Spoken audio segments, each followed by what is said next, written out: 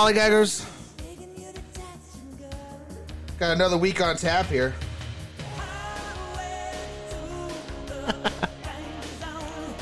We are, of course, Lollygagging Sports. I am Bo Reed along with Samantha Button and Matthew Irby. Now, Samantha, we've had this conversation before, but I got to say it again. Like that's quite arguably one of the best, if not the best, soundtracks out there. The Top Gun. It might be the best soundtrack that exists. It really might be. Like, I can't think of a better one. I can't either. All that Kenny Loggins, Miami Sound Machine. It's so good. It's so good. I mean, the only ones that come to mind, now you've got to really like some good old-fashioned 80s rock to get into the Rocky soundtracks, but that's the only ones I can think of that are talked about like the Top Gun soundtracks are. And that's mostly because of all the workout scenes in Rocky that these songs are laid over. I mean, that's let's be honest. That's why it's talked Still about. Never seen a Rocky movie. Still never going to see one because it is still funnier to listen to all of you react to the fact that I've never seen a Rocky movie than it will ever be to actually watch one. So can't say that I know what's on the Rocky soundtrack. Although, to be fair, I did own the Top Gun soundtrack before I saw Top Gun. That's fair. That's fair. I mean, we were like... I think I was like 20 by the time I saw Top Gun. Well, weren't we also like 5 when it came out? Yes. But as a 5-year-old, I did own the soundtrack. But I had not seen the movie. Why it took me until age 20 to see it as opposed to age 12. I don't know.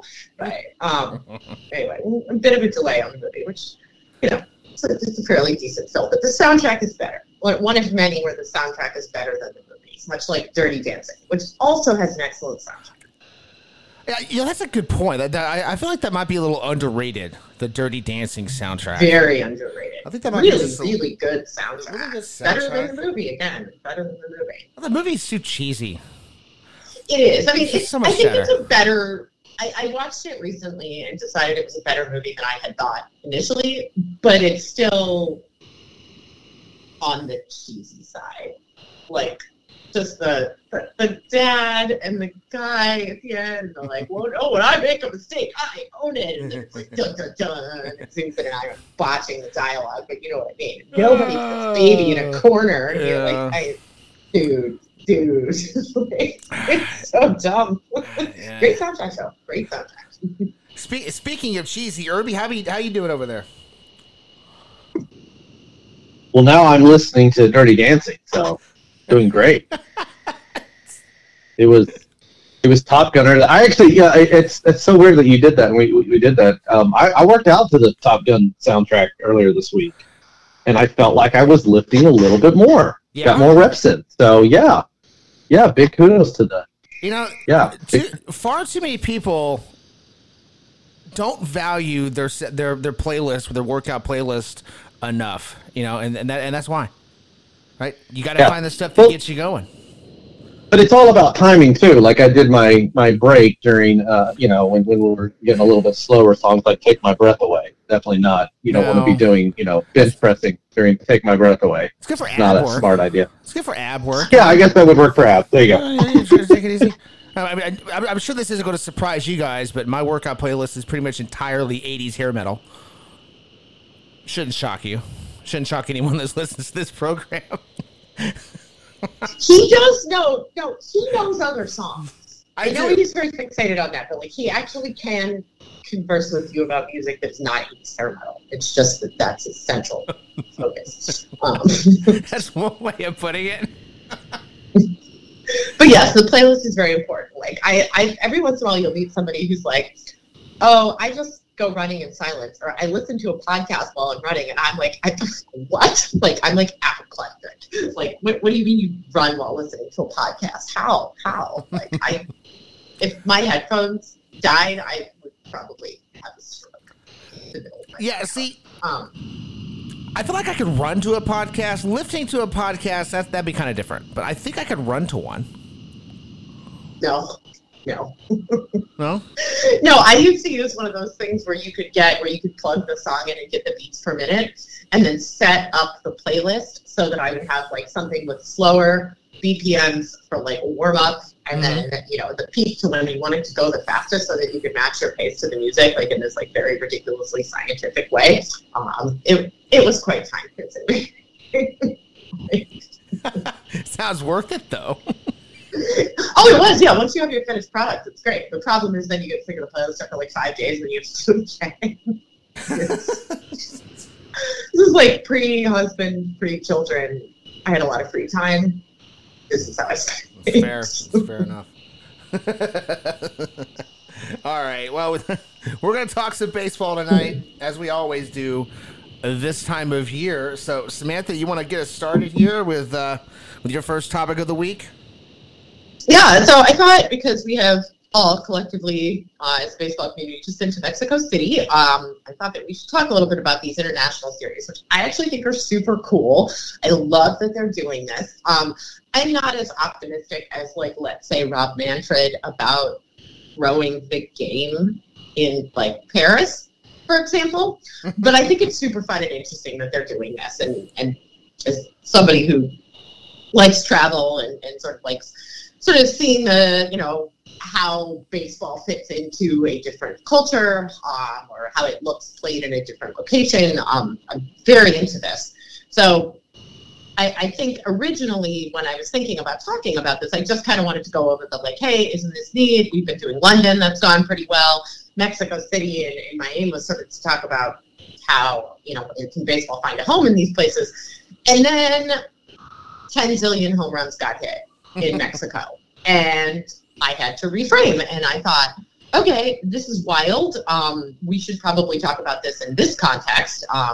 7,349 feet above sea level is Alfredo Harp Helu. I am probably butchering the pronunciation of that.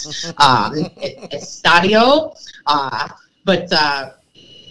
Yeah, and they have the humidor there set at 70 degrees and 57% humidity, which is not even the Coors Field settings. Those are like the standard average MLB ballpark settings. So, like, why? How did we get here? Right, that's weird and doesn't make any sense. So I thought that was sort of odd, and then found out from Saber that Mexico City, not the highest place to host a professional baseball game in history. That honor belongs to Leadville, Colorado, which had a minor league team in the 19th century, which is at 10,158 feet. So I guess if you hit an infield fly there, it's probably going out. But I just for fun, I kind of looked into the others just to see if we could expect anything like this anywhere else. And unfortunately, London, 52 feet. Stade de France, where they're going to play in a couple of years at 125 feet, and then also in a couple of years we're going to go to Tokyo, which is 125 feet as well. So the pyrotechnics related to elevation will only be taking place in Mexico City, not the other international ballparks. But pretty cool, pretty interesting stuff to think about. And reset your humidor. That's fun and all, and it's a good show, but guys, this is out of control. It's like playing on the moon.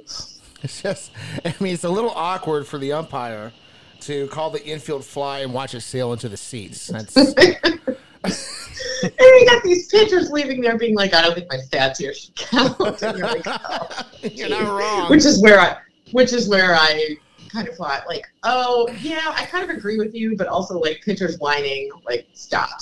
You're 75% of the time you are successful. Let it go, man. Humidor issues aside, baseball is a sport that you can take internationally like that. This isn't like the NFL, yes.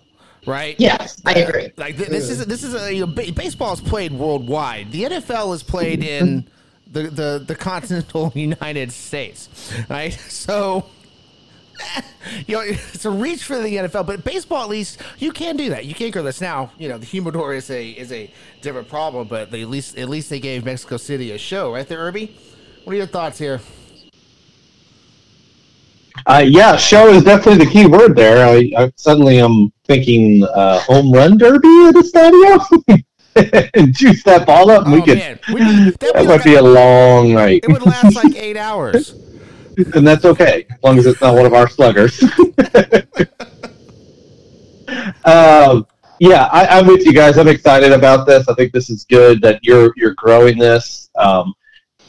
It's a good start with we got the Mexico City with the London series coming up. Like I said, Tokyo and Paris. After that, I would love to continue to see the success that we've seen from WBC teams.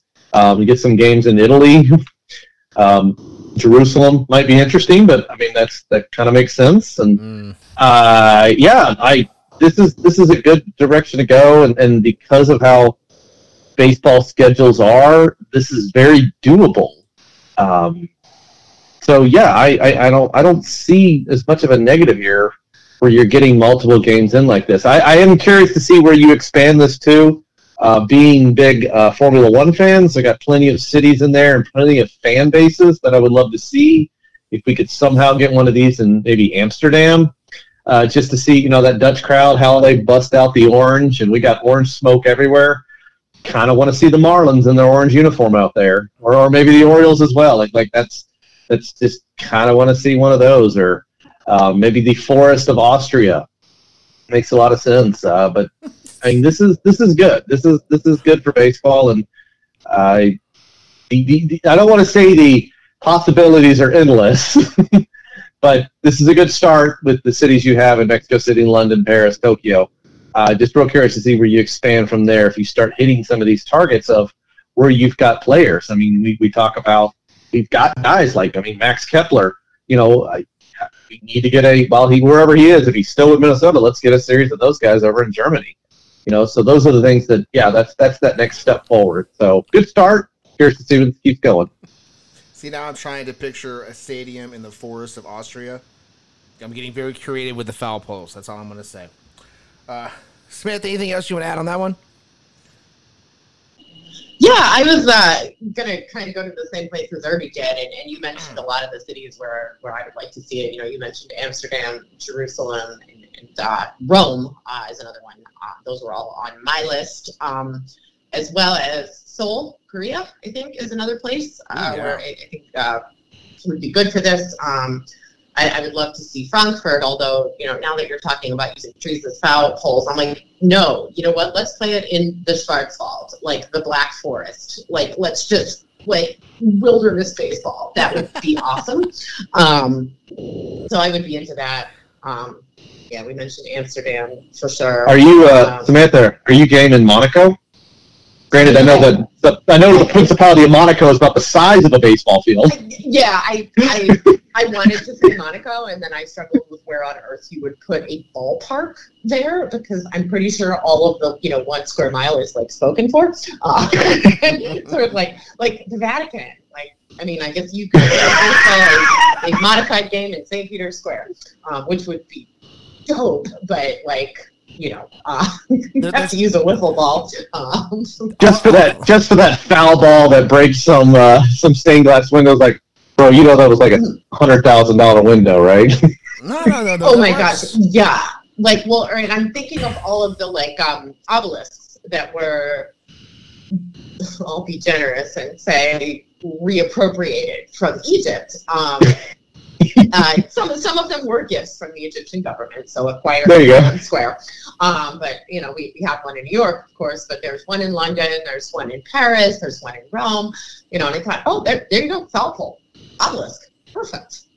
How cool would that be? Could we somehow arrange it so that the obelisk was foul pole? The papal apartments could be the luxury suites, the boxes. Yeah, there you go. Could you imagine? And then when you have could the strike call be the Pope smoke? Could we get the Pope smoke? Yeah, or something? That's for the home runs. That's for the home runs. Yeah, instead of fireworks, you get the white smoke. And if it's a foul ball, you get the dark smoke. It's perfect. No, I need this. Wiffle ball in St. Peter's Square. What could go wrong? Only the destruction of Grey Works Fart or thousands of years old. And let's do it. You've got plenty of statues you can use for the Ghost Runner in extra innings. It's perfect. We have finally found a way to put my art history degree into direct use in my current career as a sports analyst. There we go. We made it. All right. What else do you have for us tonight, Samantha? All right, so we have a new stat. We have a lot of new stats this year, but the newest stat, caught stealing above average. So I actually think this is pretty cool. New catcher metric. We've got a couple of them. We've seen pop time recently, as well as the catcher blocking metric, all of which are pretty neat. But caught stealing above average is the newest one. So just in very basic terms, if you're not familiar, you're essentially going up or down from the number 0, and you're talking about the number of runners you would have thrown out versus the number of runners that you actually did. And this takes into account a whole boatload of stuff. So the runner's speed, the lead he's got, whether the batter's right or left-handed, whether the pitcher's right or left-handed, and of course the pitch itself, the type, the speed, the location. All of that put together, I will spare you the exact math, spits back a percentage of likelihood that the catcher would throw out the runner. And then, of course, your caught stealing above average is how you fare in comparison to that particular likelihood. So when you put it together then also with the catcher pop time and the blocking metric, you can get a pretty good idea of how good is a catcher truly at throwing out runners, because you're taking things out of the equation. Like, we all know you mostly steal off the pitcher, right? Not the catcher. So obviously we're keeping that in mind. This is a metric that is designed to remove that. It's sort of like park factors, but for a catcher. So you're taking that out of the equation. So we get, it's an attempt, I think, to move a little bit away from the idea that we kind of blame the catcher and you're not able to catch a runner. This is going to tell you if you really should blame the catcher under those circumstances. And just a bit of housekeeping on this. So everybody knows, throw speed, exchange, accuracy, teamwork. These are the things that factor into the metric. And of course, we don't actually have data for throws to third yet because there isn't enough of it to draw any conclusions. This is for throws to second only. But it's not going to change it that much because, 90% of attempts are runners trying to steal second. So it won't skew the data that much even when they start including throws down to third. But pretty cool stuff. I want to get you guys' thoughts on that, and we can kind of come back to who is faring the best under this metric as of right now. Right. I mean, the timing of this is interesting when you consider just how many more stolen bases we're seeing, how many more attempts we're seeing because of the rules. Yes. So, I mean, it's outstanding timing. And frankly, Irby, I mean, it's a stat that even without the elevated stolen base rates, this is something we've needed for a while, I think. Yes, more catcher stats. Never going to have a problem with more catcher stats. and shocking. This is one. He loves it because it's out after he retired. I don't know if I would have enjoyed this one when I was playing.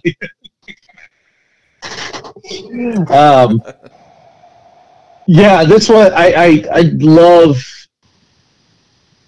It's we've seen similar numbers like this with pitching, and we've seen this with independent fielding and stuff like this. I'm glad that we get to that point here with catching, where you're taking out of the equation the runner, you're taking out of the equation the pitcher, and you're really cutting down onto the catcher themselves. And the list that we have, I know that obviously it's ever changing, still early in the season.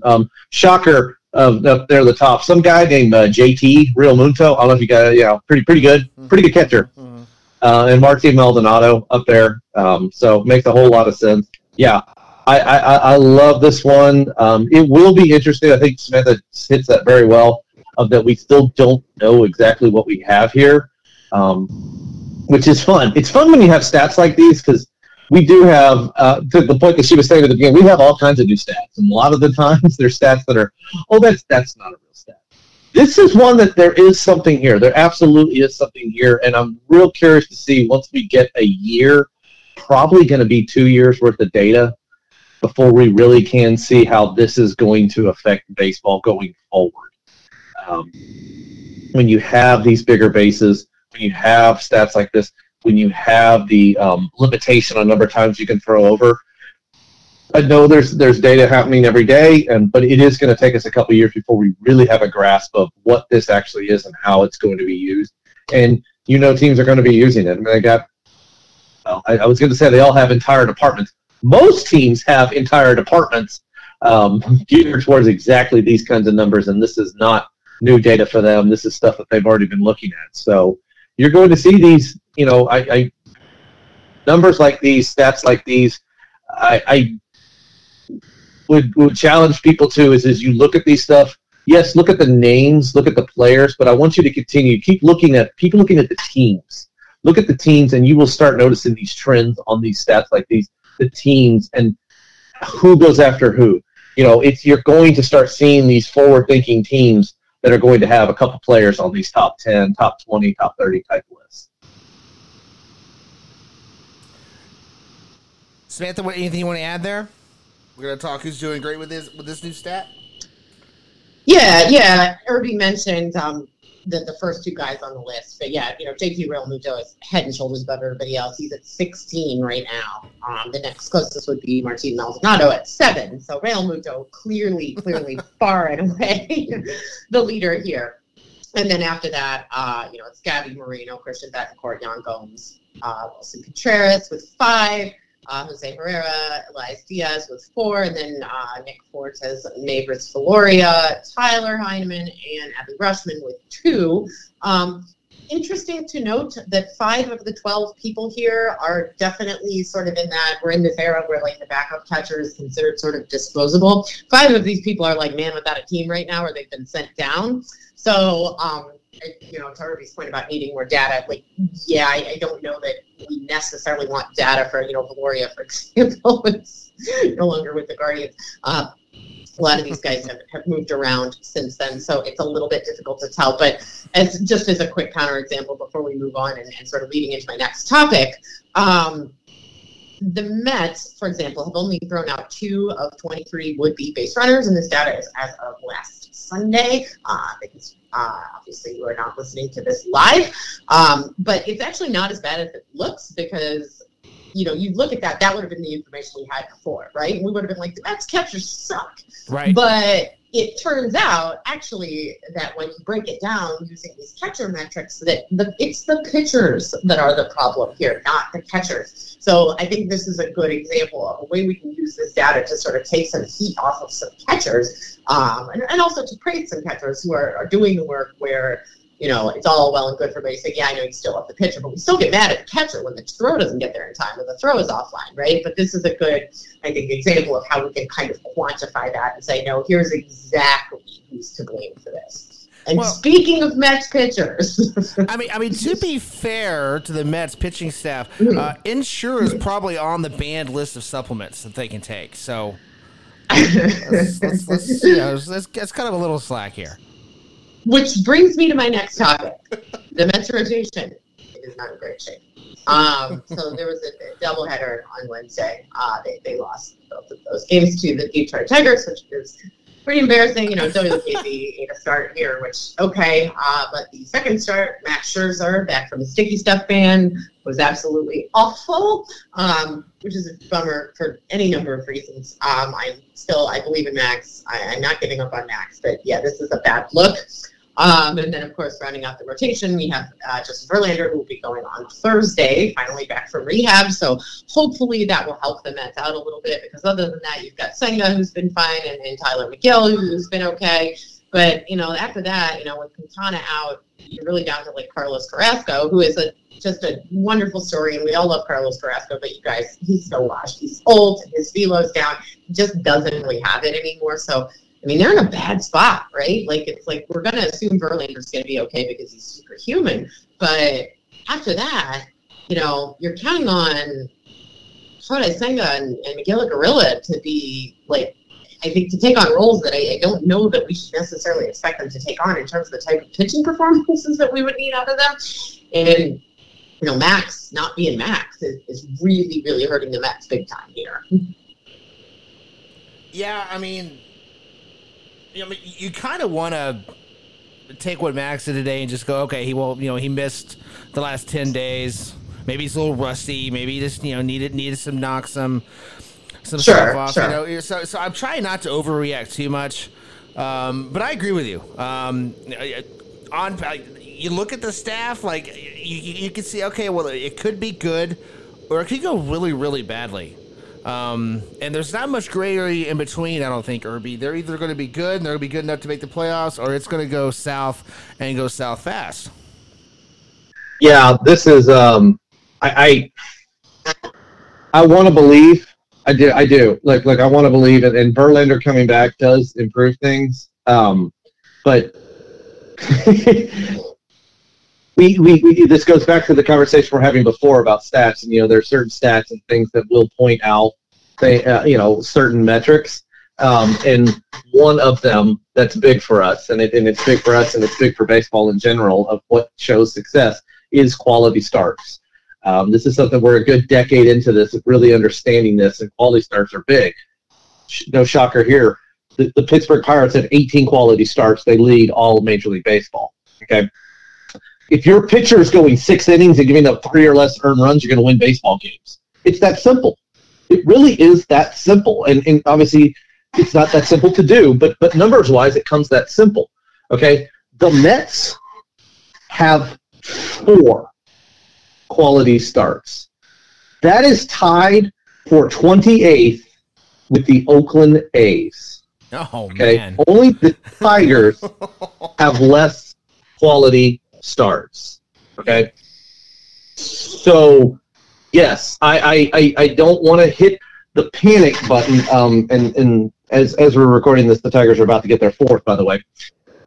Don't want to hit that panic button or anything, but this is an outlier that does bother me. I don't like it. And Verlander coming back, that's great.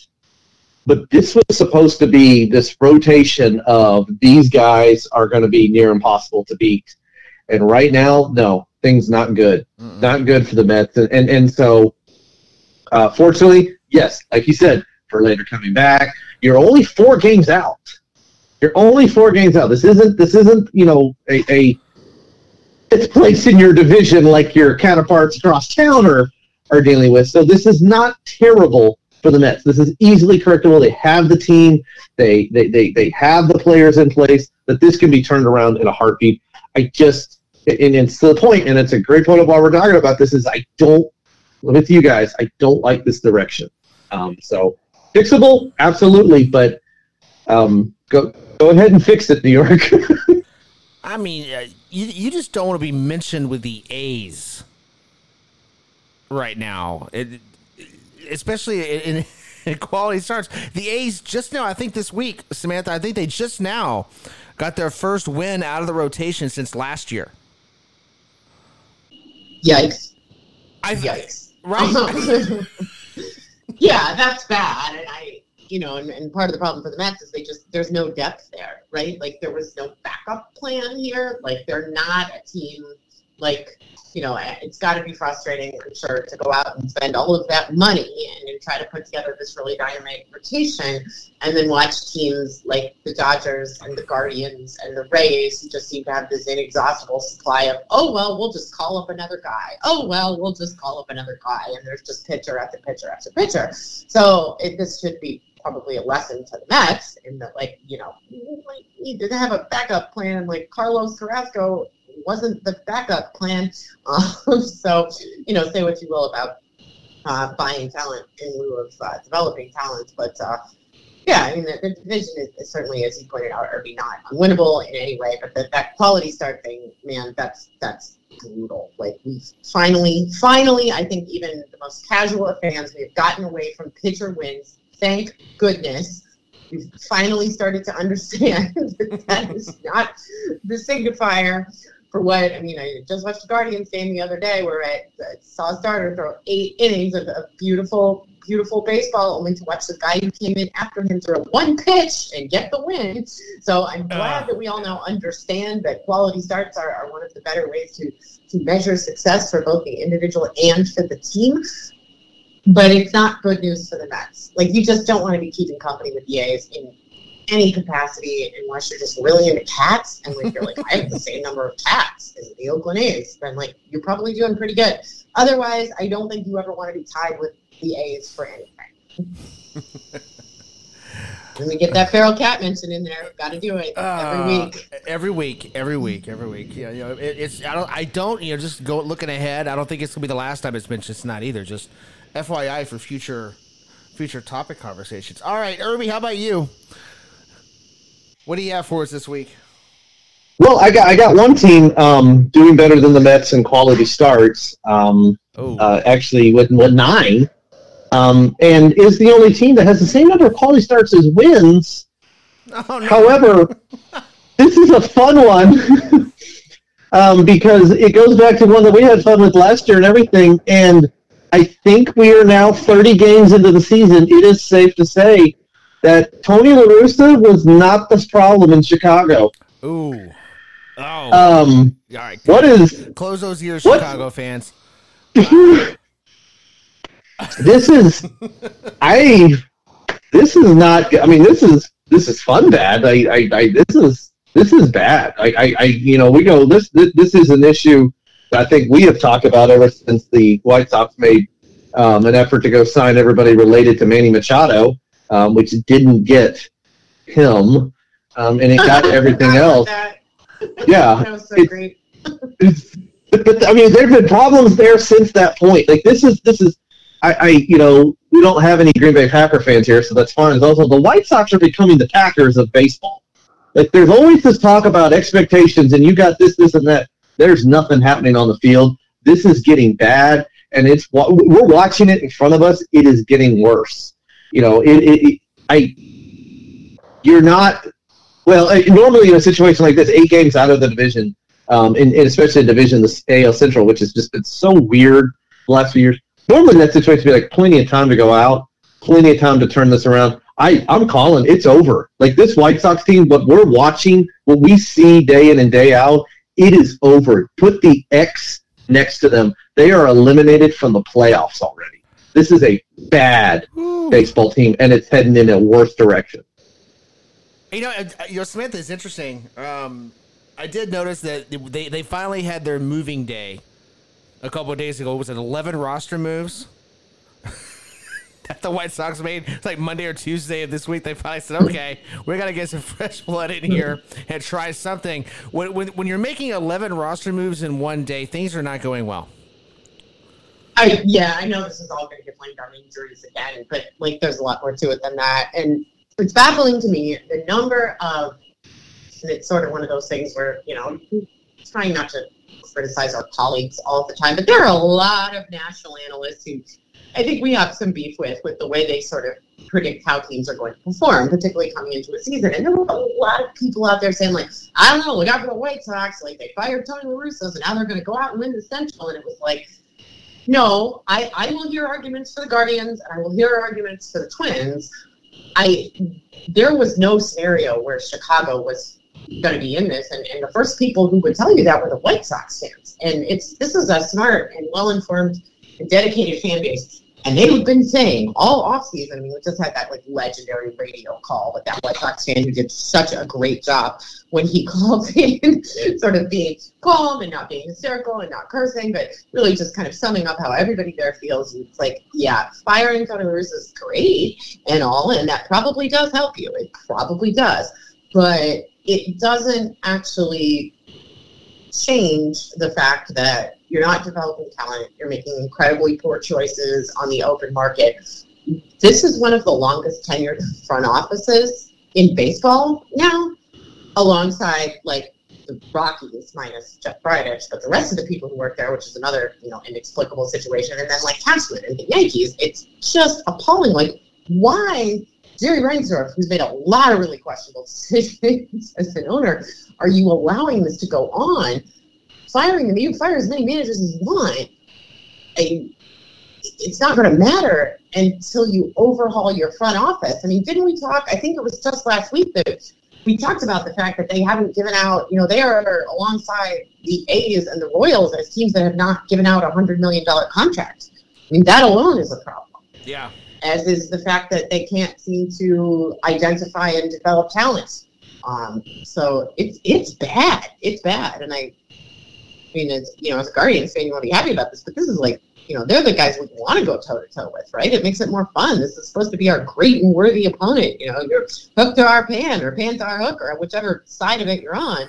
It's just a bummer, man, because this is a great fan base and a historically good baseball team that's just been absolutely awful. And there's no end in sight to this either. There is no end in sight. Yeah. Yeah, I mean, Irby, they really even haven't approached what they need to do, which is essentially rebuild and start over. They didn't even started that process. It's going to be a long way back. Yes, yeah, and there's your issue right there. And then they have the pieces. There is core pieces here, but I don't like. There's also veteran leadership there as well, and it's not getting done. This feels like there's a handful of players, and there's no reason to go through them all because we could spend an hour going through. But there are more. I mean, I can use both hands counting the number of players on here that we have talked about as legit prospects who have hit the wall in the majors and are not breaking through. They may be maintained, but they are not breaking through. And then it's all compounded with the fact that now Lance Lynn's not even getting the job done. So we finally hit the point with Lance Lynn. But I'm a Lynn fan. I like what he's can do, what he has done before, but it's not even hot yet, and Lance Lynn's already struggling. So this is bad. This is. I'm with you guys. I don't see the future. I don't see where this is going, and. You know, the best thing you can do, the last thing you want to hear as a fan is look at all these pieces and you can go, wow, we can get a ton of prospect stock for all these names if we go into full-blown sell mode. Yeah. But do you trust this front office to make good decisions that way, though? No. First, before you make those trades. No, this is like you need to like loan out the Rays front office to come in and do your fire sale for you. Like if you just had the Rays come in and fire sale for you, this could be epic fire sale, and you can bring back so much capital. But no, I do not trust this organization. I don't trust them to do it either. Like this would, and I'm glad we were saying that because this one is going to be fun to watch over the next couple months because this is not going to turn around. These guys are not going to suddenly be in this conversation. Will they do it? Will they fire sale? Will they make it? Because we all like again, we go through the names. There are some legit pieces on here that major league teams out there would love to have and would give up some serious prospects to have them. I'm with you. I don't see the White Sox doing it. This front office might ask for quantity over quality. But how bad is it for the White Sox though? Because these players are looking to do that with over the course of the trade deadline are not exactly playing their best right now.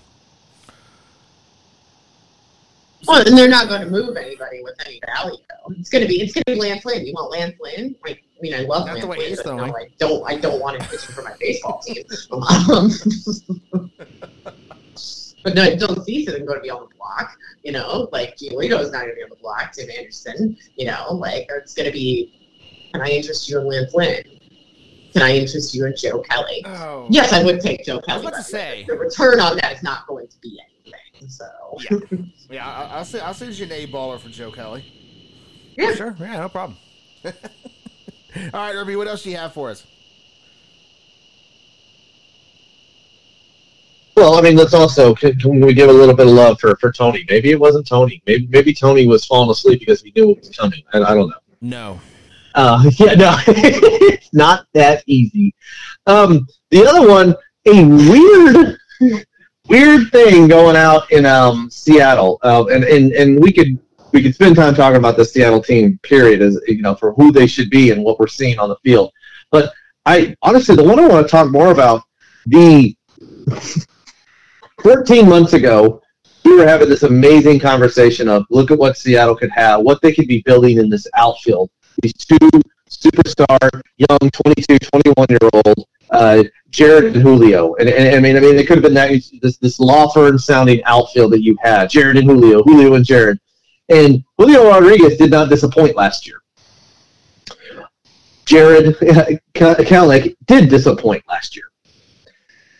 The flip this season is, I don't want to say unreal because Julio Rodriguez's numbers are not horrendous, but compared to what he did last year, compared to what they committed to him, compared to what we thought we were seeing, like this is the new benchmark for sophomore slump. Like what's going on here with Julio Rodriguez? And I have to believe, as athletic as he is, as talented as he is, this is something to be turned around. But a current slash line of 239, 301, 442, 743 OPS, that is not what we thought we would be seeing Julio. I mean, this is the ultimate one where we could put these two lines out and say which one is which, and you would guess, and you would be exact wrong because Kelenic is getting the job done. Somebody who, and I'll be the first to say I was wrong because I was very harsh on this guy in the offseason. I did not see him turning around. I'm happy for him, happy for Seattle to the point of still once you lose the Rangers, but we'll get to that later on. But it is nice to see him turning around. But man, Seattle, this is Mariners baseball over the last 3 decades, right? You get these two prospects and you can't have them hit at the same time. That's their luck. Yeah, no, it is. It is, and I agree with you. Julio Rodriguez is absolutely going to turn this around. I don't have any question about that. But I do think that Kelenic really is the story here, Samantha, because this is a guy who had his shot last year, did not do well, and you got to give it to the kid to come back when you had everyone, all the pundits out there saying, okay, well, J Rod's the guy, Kelenic is the one that's going to miss. Now the roles were reversed a little bit, and Kelenic started to come out and play the way that we all thought he would a year ago. So I guess the question then becomes, is Kelenic now the guy? Is Rodriguez still the guy? Where are we at here with Seattle baseball? Because like Irby just said, they can't seem to hit at the same time. Eventually they have to. Well, Rodriguez is hurt, so I think we need to back off of what's wrong with Julio Rodriguez. We know what's wrong with it. He has a back injury. That's hugely impactful on how well you can hit a baseball. So, this is pretty significant. So, and I think Julio will be fine. I'm more worried about the injury than I am about, whether this is truly a slump. I think, he is underperforming slightly, and he's also hurt in a way that I think is pretty significant in terms of what it would do to your performance. So I'm not worried about Julio other than in the sense of I hope this doesn't nag and cause his performance to be poor or cause it to miss time, for an extended period, because Seattle's got a lot of problems. A lot of problems that don't have anything to do with either of these two players. They can't afford to have that happening to them too. But yeah, to stay on the positive side of it, because I think you're right, Bo. I think the story here, and especially because I think we have to chalk so much of what's happened to Leo up to the injury, is Kelenic. I don't know that I really thought, oh, he's done. This guy's a bust. But I was close to feeling that way. I don't know. Maybe this kid just doesn't have it. He looks a little bit like a quad A player right now. We saw him a year ago. And it's a good, I think, testament to sometimes guys get called up, it gets overhyped, and they're just not ready. They need more at-bats at the AAA level. That actually does happen. I think we've kind of gotten into this situation where we've seen too many of these guys come up and look absolutely phenomenal. And now when somebody doesn't do it, we're like, oh, bust. What a wash. Call that guy up. Yeah, quad A guy. You're going to be filling out rosters as a pinch hitter for the rest of your career. But really, I think maybe he wasn't quite there yet. He needed some more at bats. He looks pretty good. Now, again, I think we have caution. We have a month of data. I don't know that we can necessarily say that Jared Kelenic is now not a bust. But he is headed in the right direction, and I'm happy for him. And I kind of believe in this kid. And I don't believe in him as much as I believe in Julio. I just don't think he's the same caliber of player. But I think he can be a positive contributor, and is probably a lot better than we feared he would be. A lot better. So hang on, we'll see how it goes. But right now, if you're a Mariner fan, this is a story you got to cling to, right? Because the news with Julio is not good. There's a lot of bad news in Seattle, how things are going right now. But this is a bright spot, certainly. Well, then, can I add to that too? So yes, this is they're calling this a sore back, and he's sat out now. What is it? The last 4 days, as we're talking right now, he sat out the last 4 days. How long has this really been an issue? And why was he still playing every single day? More than 4 days. Yeah, exactly. Which is the whole problem. Yeah. And that's the thing. It's and so I get and I agree with you that yes, if he's hurt, these numbers are going to get better. But this here we go. Do we trust the White Sox to do the right thing by their trading? You trust Seattle to do the right thing and actually give this guy 2 months off? No. No. There you go. Because this is It's my favorite one of this, and I was going to say this before. I wanted to make it more joking, but it is more of a serious conversation because of the injury, because of this time off. But we joked about all this baseball data, the stealings, and the stealings are up and all that. And of course, it's Julio Rodriguez who's leading the league in caught stealing. Like, seriously? Come on, man. But right. Yeah. Kirby, what else do you have for us? Well, so the last one, which is a wonderful thing that we can kind of tie into what we did before, we'll pick on the Mets one more time of their 4 quality starts. But this starting pitcher has 5 quality starts already. So he's got more, and that's a good thing. He's got more than Clayton Kershaw. Clayton Kershaw, welcome. I mean, this is awesome, and I know Kershaw had a really good 2022 campaign, and maybe this is the ultimate, the affected by COVID player, and that will be the outlier, the hiccup in his career. But this is, back above 9 on your Ks per 9 innings. He is, the quality starts that I just talked about. We've had only the 1 bad outing, his second start of the season against Arizona, which, again, if you're going to have a bad outing against Arizona, not terrible. So absolutely loving this, what we're seeing from Clayton Kershaw. This is one I've enjoyed watching this player his entire career. It's a fun story that we talked about multiple times with him as childhood friends with Matthew Stafford and all that. But watching Kershaw his entire career has just been fun. It's the way he goes about his business, the way he throws. It's just been entertaining. So I don't know. I call me weird. Maybe it's the Texas guy, North Texas area where I'm from. I think it's good for baseball to see Clayton Kershaw doing well, and this is even beyond doing well. This is shut down old school Clayton Kershaw pitching right now. Samantha, I never really understood like the talk about the demise of Clayton Kershaw. Like the whole conversation around this guy really since 2020 has been, well, okay, he's got 1 more year in him. He's got 1 more year in him. He's got 1 more. Well, here we are 3 years later, and he's pitching like he did when he was in his first couple years in the league. I don't know if I could go that far, but yeah, he's been quite good. It was rough like that. He had that very bad year in 2021, and we all kind of went, oh, well, I think this guy's kind of done. He's had a lot of injuries, a lot of back issues. Again, the back issues not great for a pitcher. He's a little bit older. And I think we all kind of felt like this is the end. So I'm so happy, though, that it's not. I think this is super cool. I think, if you're a Giants or a Padres fan, I get why you might not like Clayton Kershaw, but, if you're a fan of any other team or just baseball, you have to be an absolute monster not to root for Clayton Kershaw. Just, fantastic pitcher, fantastic human.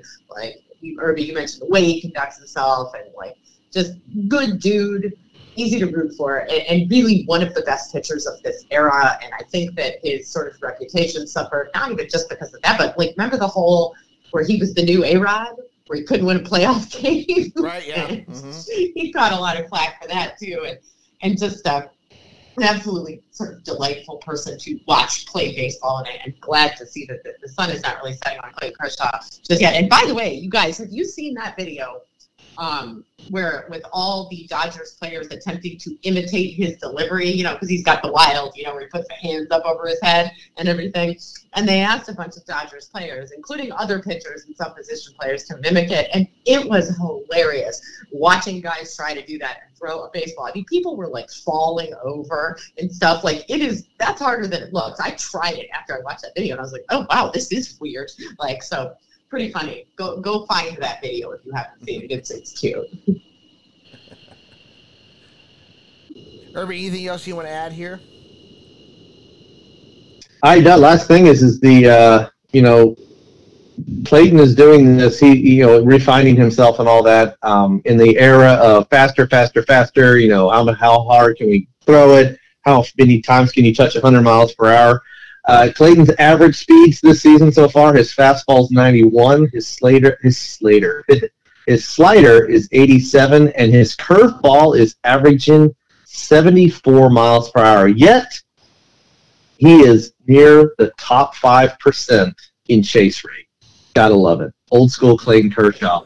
It may be slower, but you still can't hit it. All right. So I'm going to kick off. I wanted to talk about the Rangers last week, but then they got swept by the Reds. Kind of robbed me of my talking point. So, but we're going to talk about it this week. Of course, over last weekend, what got lost.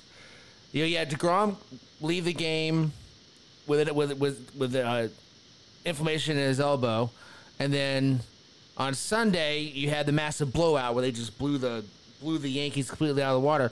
What is not talked about that weekend though was Nathan Eovaldi's starts on Saturday, because this guy,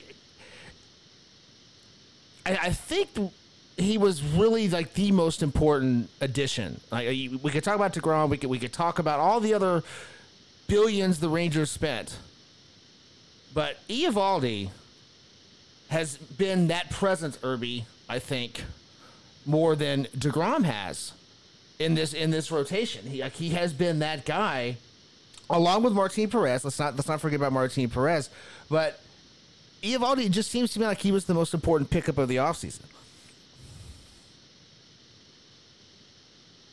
Yeah, it's a fair point, an absolutely fair point, because you knew the injury concerns that you had. You knew the usage that Jacob had gone through, so it wasn't just the one thing. And it was interesting when the Rangers went out and they signed both, and then you added Heaney as well and brought back Perez and all that. But it's because you knew this isn't a one-man show. There's multiple guys here.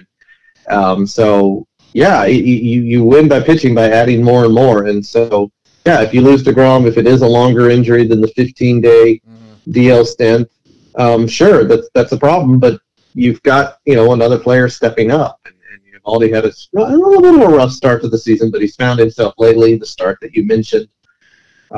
Exactly what you're hoping for. And it's easier, too. There's got to be some comfort, too, if when you have just an okay outing, but Texas fans haven't had good pitching in so long, so they're all like, "Yeah, this is great. Only 4 runs. This is awesome. We can deal with that. Yeah, we can handle it. You give it up 4 runs." So yeah, standards are a little different with what Ranger fans have dealt with forever in pitching not named Nolan. So yeah, this is. It's a huge part of the process. It's a huge part of this equation of what's been successful so far and continued going forward. The DeGrom you knew was going to be up in the air, and it's going to be guys like Eovaldi and Perez, and hopefully Gray figures it out a little bit more too. And you want DeGrom in the lineup, you're a better team with it, but Eovaldi, Perez, and Gray, that's not a terrible 1-2-3 right there. And Samantha, again, with DeGrom in this situation, I mean, we've studied the arm a lot more than a lot of people in this business.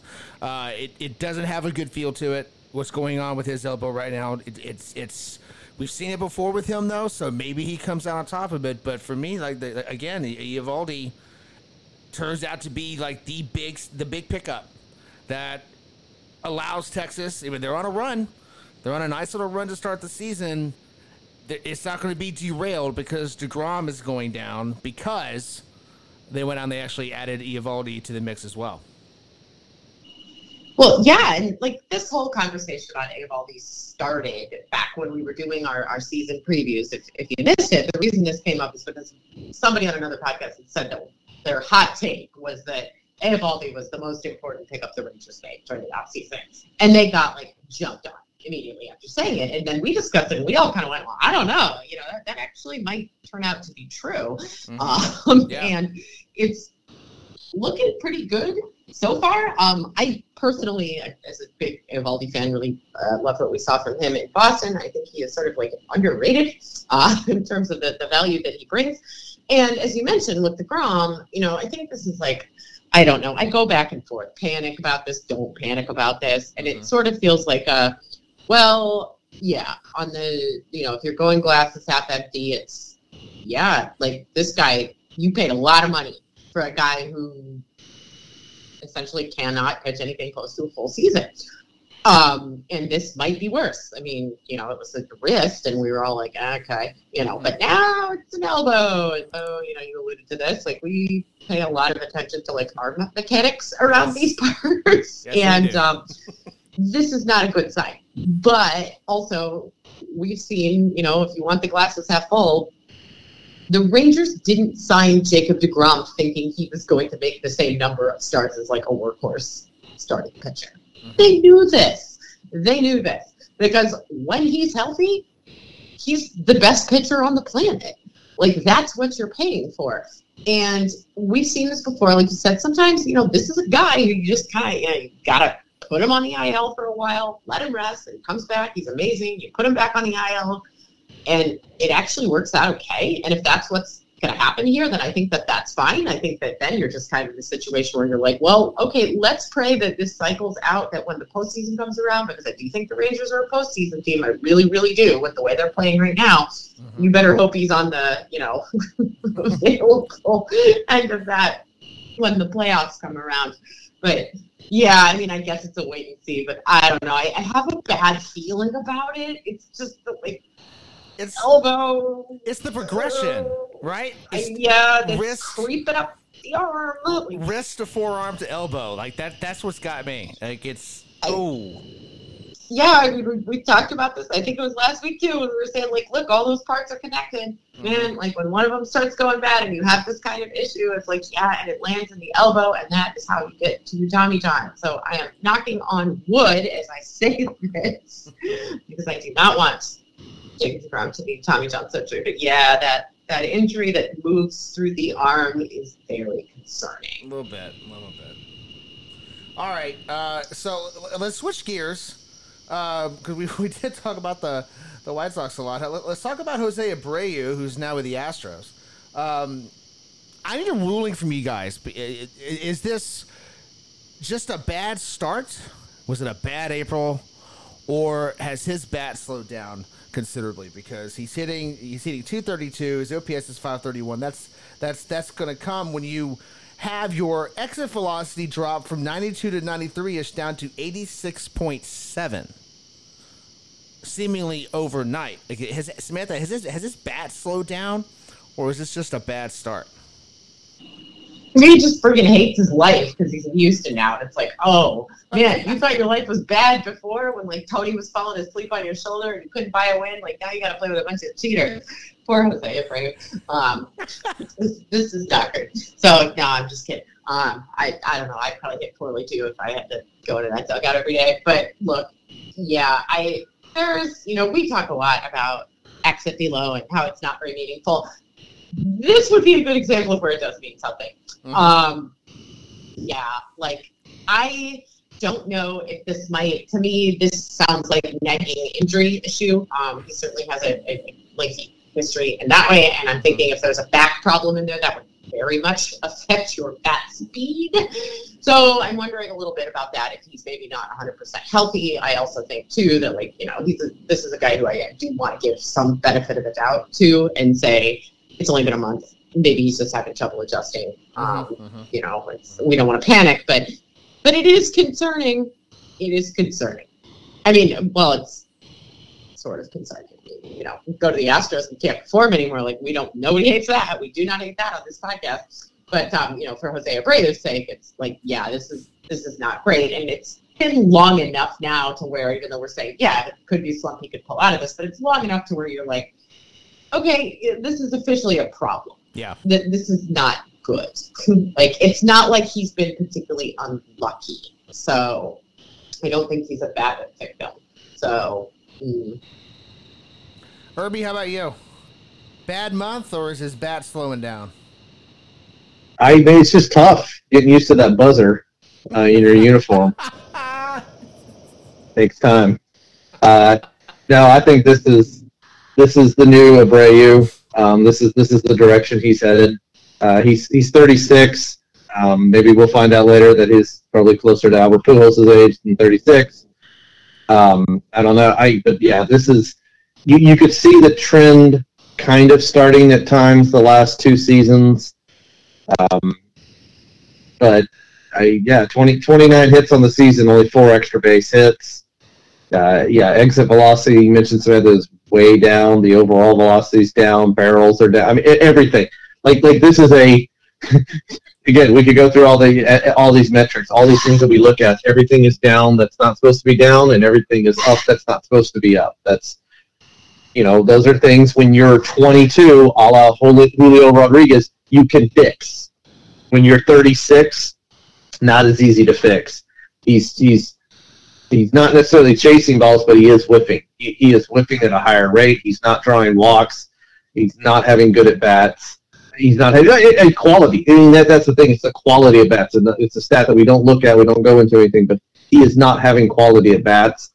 That's a big difference. It's a big reason for this, because that is an offense around you that you can hide some of this stuff, and you can have production in there because there's going to be players getting on, and there will be RBI opportunities. There will be opportunities to have quality at bats, but you can't. But his slash line of 232, 267, 264. Okay, that sounds like a utility infielder who plays once a week, not Jose Abreu, not your first baseman, not a power hitter. So, don't like this trend. It gets tough getting used to that buzzer. You would think they would have had some sort of an orientation. Here's your buzzer. Here's your trash can.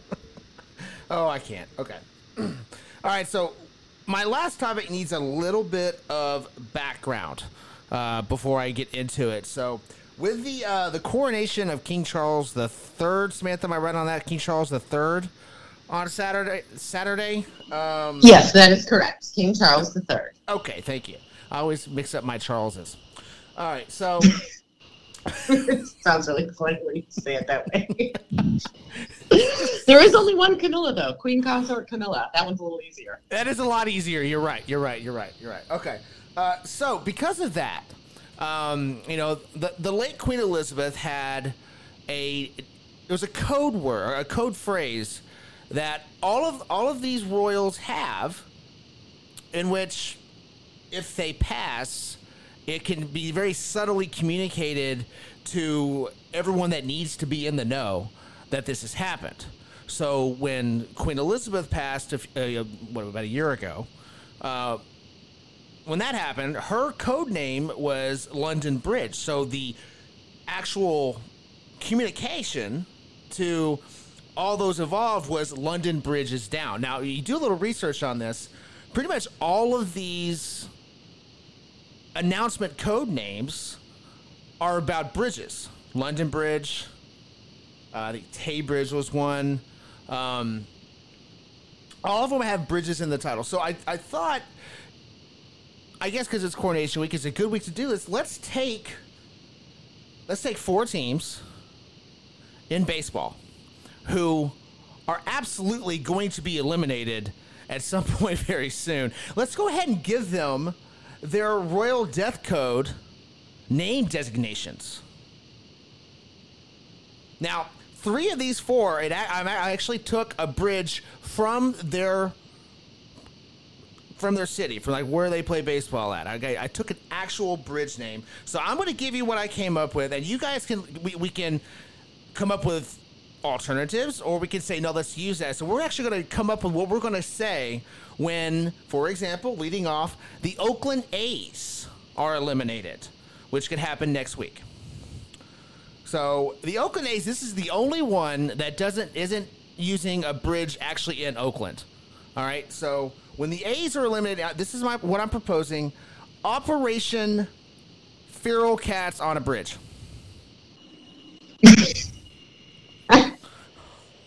The feral cats had to come into play here, right? Yep. Because that's what this, right? Like, it's the feral cats win then. They take over. It's perfect. Yeah. It's perfect. Right. And the possum. So, yeah. I mean, right. This is the signal to, instead of, MI5 or whatever, getting a notice, or MI6. I don't know. I mix them up. I should know that, but I don't. Probably both. Actually, I'm going to assume that both MI5 and MI6 are informed when the queen is dead. So, yes. Now the feral cats and the possum get the notice. And I guess, I don't know what they do. Do they just go crazy? Do they just come out into the open? Like, they all just come right out onto the field? And, this is perfect. That's exactly right for them. Exactly right. Right. And so like the phrase then was, so like for, again, Queen Elizabeth was London Bridge. So the phrase communicated to all those that needed it was London Bridge is down. So in this case, it would be the feral cats are loose. Feral cats are loose. Perfect. Okay, so next on our list, the Colorado Rockies are next on this list. There is a bridge in Colorado called Colorado Crossing. So for the Rockies, we're going to go with Operation Colorado Crossing 500 Bridge. There you go. Good job getting that 500 in there. I like it. I was going to go with Ding or Dong, the Witch is Dead. I like yours too, though. Oh, these are great. That sounds like a makeshift race, like dirt bike race, Colorado Crossing 500. But yes, that is good job. The thing they could never get to, 500. All right. Next on the list, we got two more. The Washington Nationals are going to be eliminated soon. This one was actually really easy because there's a bridge in D.C. that's called the L Street Bridge. So that's simple. Operation L Street Bridge, L for loss. Who's the L Street Bridge? I'm trying to remember what this is. I was really stuck on the Key Bridge here for this, and I couldn't come up with anything. So I see why you wrote the L. That works a lot better. I thought about. I was thinking Key Bridge, but yeah, or Anacostia. See, I can't do it. I was going for an Anacostia pun off the top of my head, but I don't have one. But I got my Digger one, and I had to quit. But I like that L Street Bridge, a capital L. Beautiful. That's it. L for loss. All right, one more before we get into Armchair Umpire. The White Sox, once again, have hit the rundown here. The Chicago White Sox are going to be eliminated soon. So there is a bridge in Chicago called the BP Pedestrian Bridge. So for the White Sox, we're going to go with Operation BP Pedestrian Front Office Bridge. Just in honor of that front office that won't do anything. I wonder if there was ever okay, so you said they mostly use bridges for British monarchs. Mostly. Because I was thinking Tower of London and then Sears Tower. Oh, that would be good. Yeah. But if they're not using the towers, yeah, the bridge makes more sense. Yeah, but what do you yell? What is the thing you yell when the White Sox are out? I'm trying to think, what's the code to the the FBI or to call. You don't yell anything. Everybody just takes a nap. Oh, like Tony. Does we know where to go to sleep? That's sweet. Tony La Russa is on the pedestrian bridge. There you go. Tony's down. Tony's asleep, and that's the season. Oh, guys, this is so. As somebody who's like very into their British heritage and has ordered all kinds of stuff for the coronation, I'm really excited about this. And now we have incorporated it. It's like my favorite thing. It's not my other favorite thing. This is great. What do you think about this? Now I want to make one for every team and dole them out slowly as they all get eliminated. This is excellent. Good job, Bo. We've got four. We've got four. So if any of you guys want to take the next four. We could definitely have that done by trade deadline, I think. Yeah. As more teams get eliminated, perhaps we will come back to this, even though Charles shall be on the throne and the coronation will be over. But never the wrong time to celebrate. This is somebody who didn't fight a war to not be a colony. But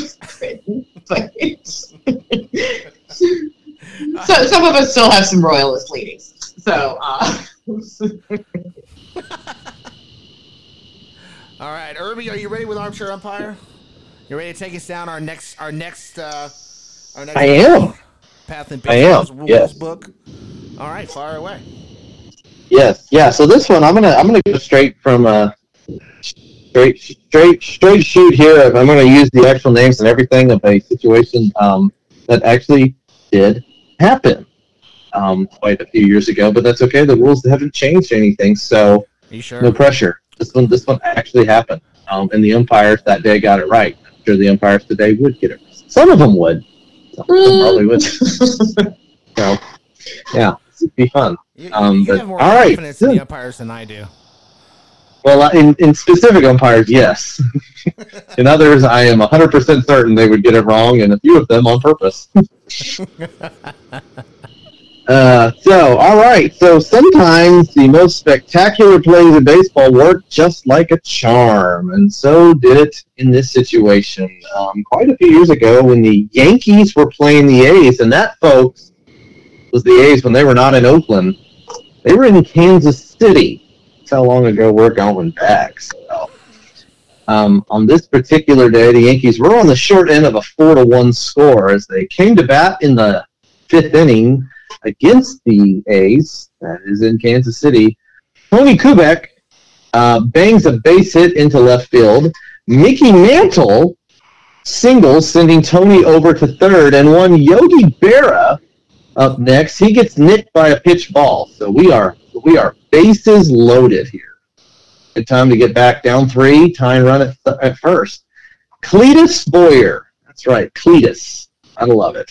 Mm-hmm. Cletus Boyer steps up to make the most of the opportunity and works the count to 2-2. And then Mr. Boyer flashes a vicious line drive straight back at the mound. The ball strikes the pitcher's rubber and, without touching said pitcher, rebounds back over home plate. Catcher Pete Daly leaps high up into the air and spears the ball, steps on the plate to force out Kubek. The ball is then relayed to third and over to first for the triple play. It looks as though that poor Yankee rally would be stifled here in the fifth inning. But you're the umpire. What just happened? All right, Samantha, Okay. There's got to be some weird rule about the pitching rubber. Yeah, I was going to say, so this really, all of this, it's pretty easy to figure out beyond that. The question here is the pitching rubber part of the field? I mean, it has to be. It's in fair territory. Right? Yeah, except if a ball... Yeah, if we're assuming it works differently, because if a ball hits the field in fair territory and then rolls foul, it's a foul ball. Oh, you're right. So technically, wouldn't that be a foul ball? It's a foul ball, yeah. So the batter's out because the catcher caught it, right? Well, okay, then we have another problem, too. Yeah, is that a fly ball? I mean, I'm assuming it's not. Well, okay. Irby, what was the count on the hitter? 2-2 count. Okay. 2-2 count. So, because if you're considering that a fly ball, then the batter is out because the catcher caught it. Yeah, but caught in foul territory. But it hit the ground. But it hit the rubber, which we're saying is like hitting the ground.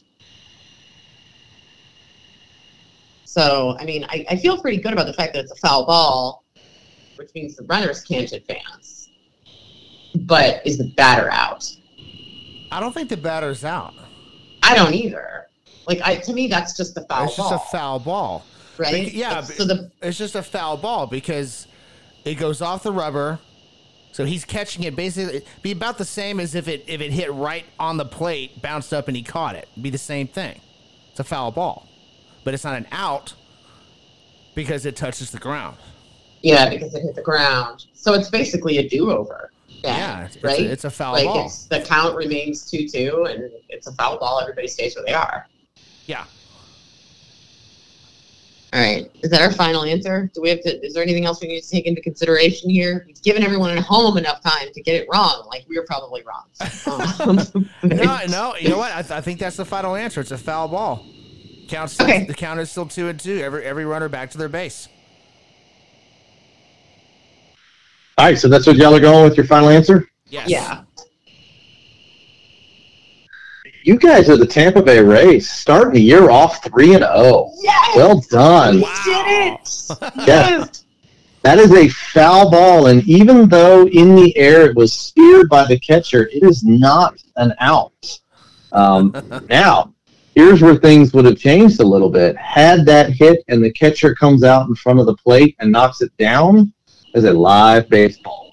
But because it was in foul territory, immediately once that ball crossed into foul territory, it is essentially a dead ball. So, yes, like I said, the umpires that day did get that right. And you folks listening home and you guys here in the studio, you know exactly those umpires that would have no clue of what just happened there.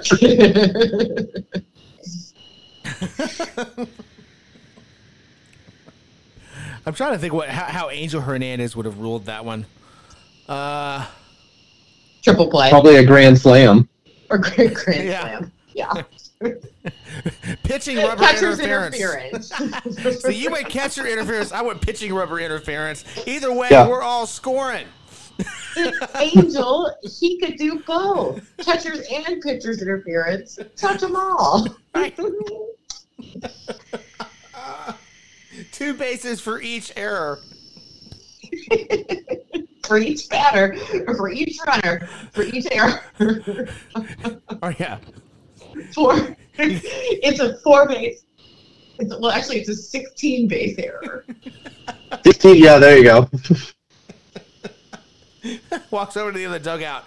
All right, go down your batting order another what would be like 12 times, because all of them scored. So we gotta go back down. Well, and you guys are touching on that, and like, can't you also see like some team captain out in the infield or in the outfield yelling at his catcher like, "Why didn't you get that in front of foul territory?" Dude, I'm just reacting to what's happening in front of me. In the 0.6 seconds you would have to react to that. Like, come on, man. Yeah, we started with blaming catchers, and that would be another one of like, you'd be yelling at the catcher going, "Man, why didn't you get that?" Oh, yeah. Oh, boy. That's a good one, man. I really didn't know how that was going to go. I thought we had it right like I always do, but I was waiting on another Irby special with the rules to come get us, but oh well. That's going to do it for us. We're out of here. Don't forget to give us a like, give us a review, give us a subscription, hit us up on Twitter, help us get some more people onto the show. But until next week, watch some baseball. It's good for you.